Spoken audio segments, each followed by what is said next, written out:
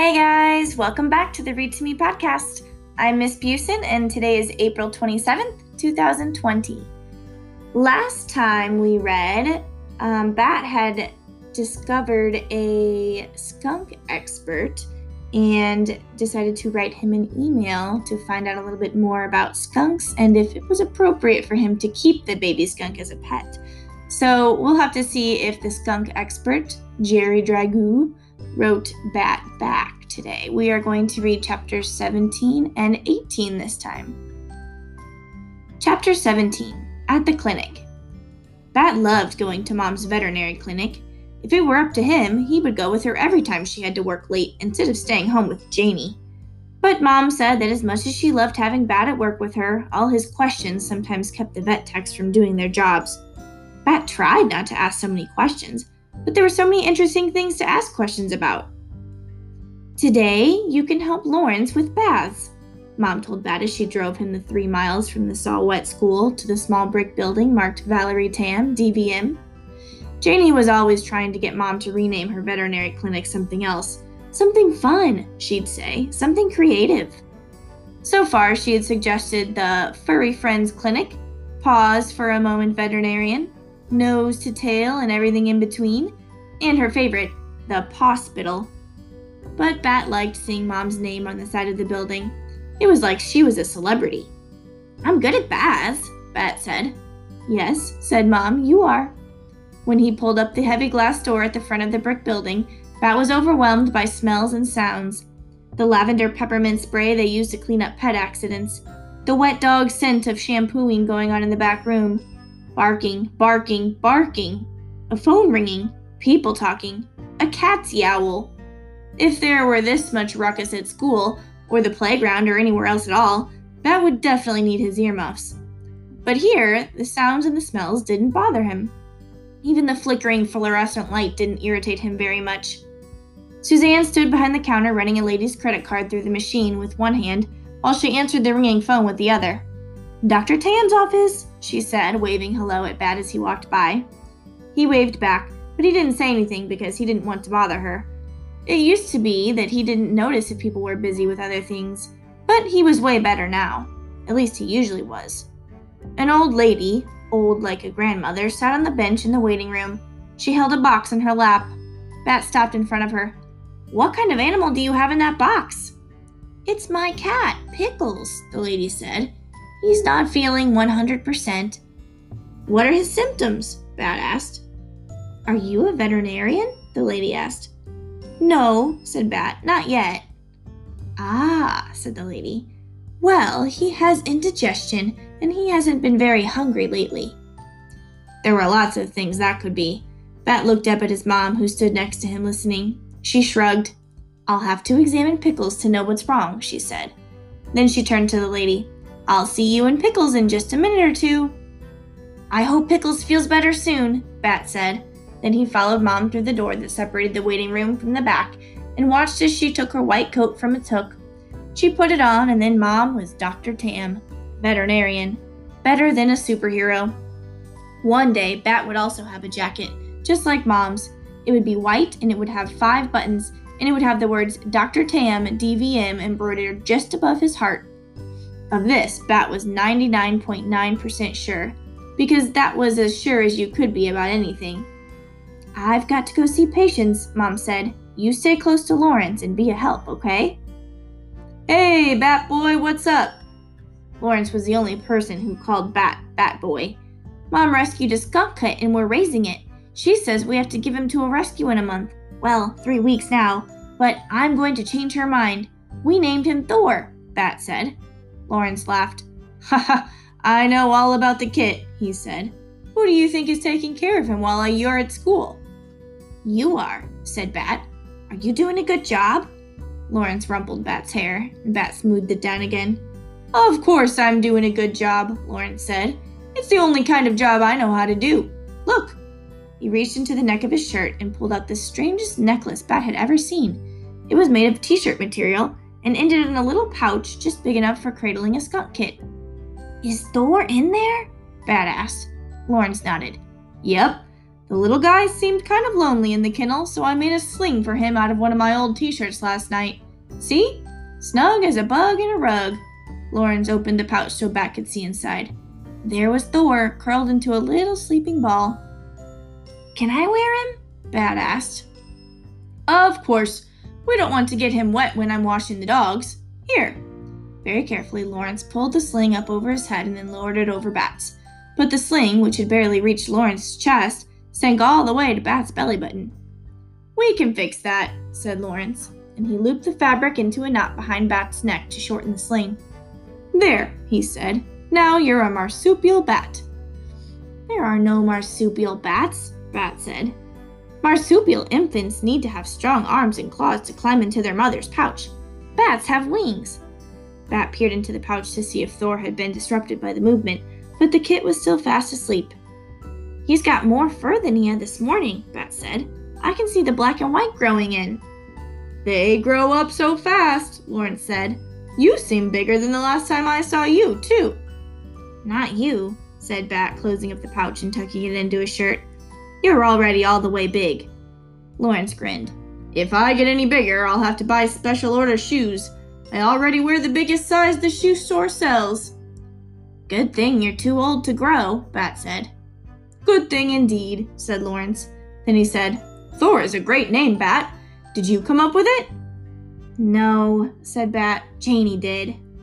"You're a lucky kid to have such a creative sister," Lawrence said. "Did you thank her?" "No," said Bat. "Not yet." "Well, there will be time for that later," Lawrence said. "How about assisting me with some baths?" Usually, Bat would do just about anything to help Lawrence with baths, but now, with Thor in the sling curled up and asleep, "I don't know," Bat said. "Don't worry about the kid," Lawrence said. "You can wear an apron, and I'll do all the soapy stuff." Lawrence draped a green apron around Bat's neck.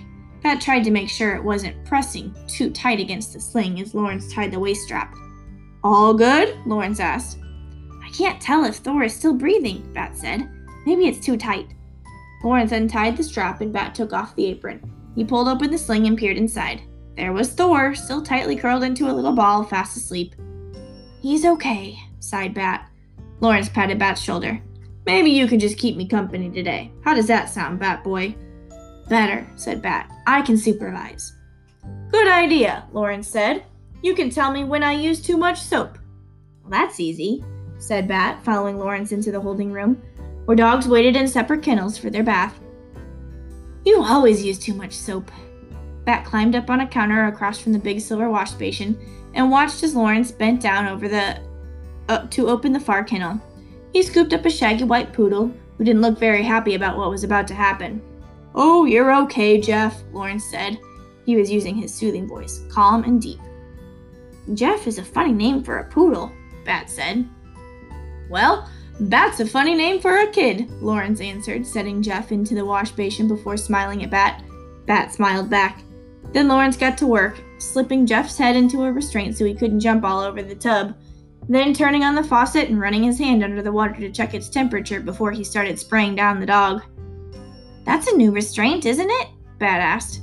"Good eye," said Lawrence. He shut off the water and began massaging shampoo into Jeff's curly pelt. "The other one was getting rusty, so I ordered this new model." "Is that a suction cup connecting it to the wall?" "It sure is," said Lawrence, "and a strong one, too." He grabbed a hold of the rope and tugged on it to show Bat how well it was connected to the tub. But with a loud pop, the suction cup came free. Jeff didn't waste any time. With an excited yip, he scrambled over the lip of the wash basin and leaped to the ground, bubbles everywhere. He slipped and slid, and when he landed, his nails scraping across the linoleum floor. Lawrence reached to grab him, but Jeff was too fast. He scrambled toward the door. Bat pulled his legs up onto the counter and crossed them, one arm wrapping protectively around Thor in his sling. The air smelled like warm, wet dog and strawberry shampoo. Lawrence's fingers were inches away from Jeff when his heel found a puddle of soapy water. One moment he was standing, and the next moment he was flat on his back.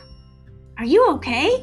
Bat asked, but he didn't climb down from his perch. His first priority was keeping the kit safe and dry. I've been better," Lawrence groaned. Jeff, who had discovered that the door was closed tight, returned to peer down at Lawrence. He lowered his head and lovingly licked Lawrence's cheek with his long pink tongue. Chapter 18, Dinner Date. Maybe the best moment of the whole day was when Bat finally felt Thor rustling in the pouch that hung from around Bat's neck.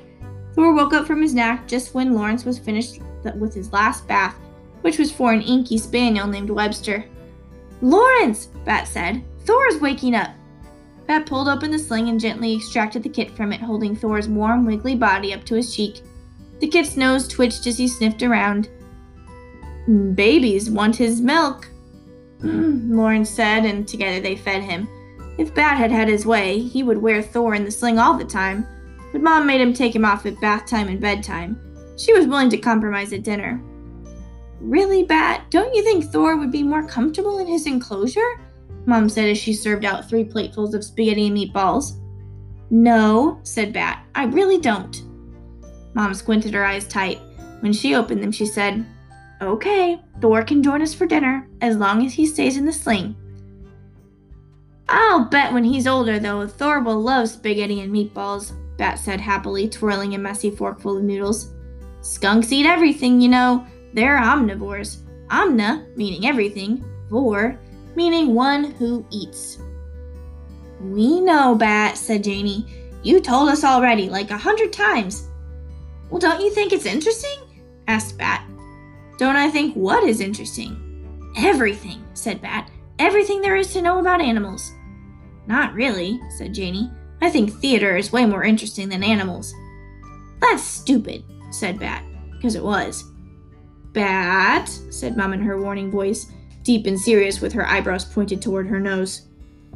"I'm sorry I said your interest is stupid," said Bat. He wasn't actually sorry because Janie's interest was stupid. Theater was pretend. Animals were real. But Mom had let him bring Thor to the dinner table, so Bat turned his mouth up in a smile and added, "Will you forgive me?" Mom liked it when he remembered to say that. "Whatever," Janie said. "Mom, did you make any garlic bread?" "Oh, it's in the oven. It's probably done," Mom said. Janie pushed back from the table, found an oven mitt in the drawer, and pulled the tray of bread out of the oven. It smelled wonderful. "Ezra once said that garlic is the best smell in the world, even better than roses," Janie said, putting the slices of bread into a basket and bringing it to the table. "That Ezra is a character," Mom said. "He's pretty funny," Janie said. "He even makes our math teacher laugh, and she doesn't think anything is funny." "If she doesn't think anything is funny," Bat said, reaching across the table for a piece of bread, "then why does she laugh at Ezra? Is it mean laughing?" "No, Bat," said Janie. "She thinks Ezra is funny." "Then why did you say she doesn't think anything is funny?" "Never mind, Bat," said Janie. Bat took a bite of the garlic bread. The crust was crusty, and then the inside was hot and squishy. Melted butter glazed his fingers, which he licked one by one. They ate for a few minutes without talking. The only sounds the crunch of biting into bread and the scraping noise of forks against plates as they wound bites of spaghetti. Then Janie announced, "I've decided I'm going to audition for the Queen." "I thought you wanted to be Alice," Mom said. "Well, that was before I read the script," Janie said. "Then I realized that Alice is boring. She just wanders around whining about everything." "Ha, you'd be good at that part," Bat said. "You're good at whining." "Mom," whined Janie, "make him stop." "Bat," said Mom, "that wasn't nice." "But I said she'd make a good Alice," Bat said. "But not for a good reason," Mom explained. "What does the reason matter? I gave her a compliment." "I don't think it felt like a compliment to Janie," Mom said. "Janie, did it feel like a compliment to you?" "No," said Janie. "It was an insult." "You see, Bat," said Mom, "it wasn't a compliment to Janie." Suddenly, Bat wished that he had been wearing his earmuffs, and that he hadn't even heard Mom and Janie talking about the play. Sometimes it was just better if Bat kept his thoughts to himself. Bat ate a few more bites of his spaghetti and had almost finished all his bread when he felt Thor wiggling around in his pouch. "May I be excused?" he asked. "Yes," said Janie. "Honey, you know it's up to you to model good behavior," Bat heard Mom say to Janie as he headed to the refrigerator to get out the puppy formula. "Sometimes, Mom, even I'm not a good enough actress to pretend not to notice when Bat is being weird." "Oh, Janie," said Mom. "Get out the formula," Bat told himself. "Put some in the syringe. Warm it up. Ignore Janie." Bat knew that sometimes Janie thought he was weird. but he still didn't like to hear her say it out loud. Actually, Janie could be weird too, like when she sang at the top of her lungs in the shower even though there wasn't an audience. And how she cared if her hair was wavy or straight. Did Ezra ever think that Janie was weird? Maybe that's what makes Ezra her friend, Bat thought. He likes the parts of her that everyone else thinks are weird. Alright, we're going to stop there for today. Hope you guys enjoyed listening, and I'll see you next time.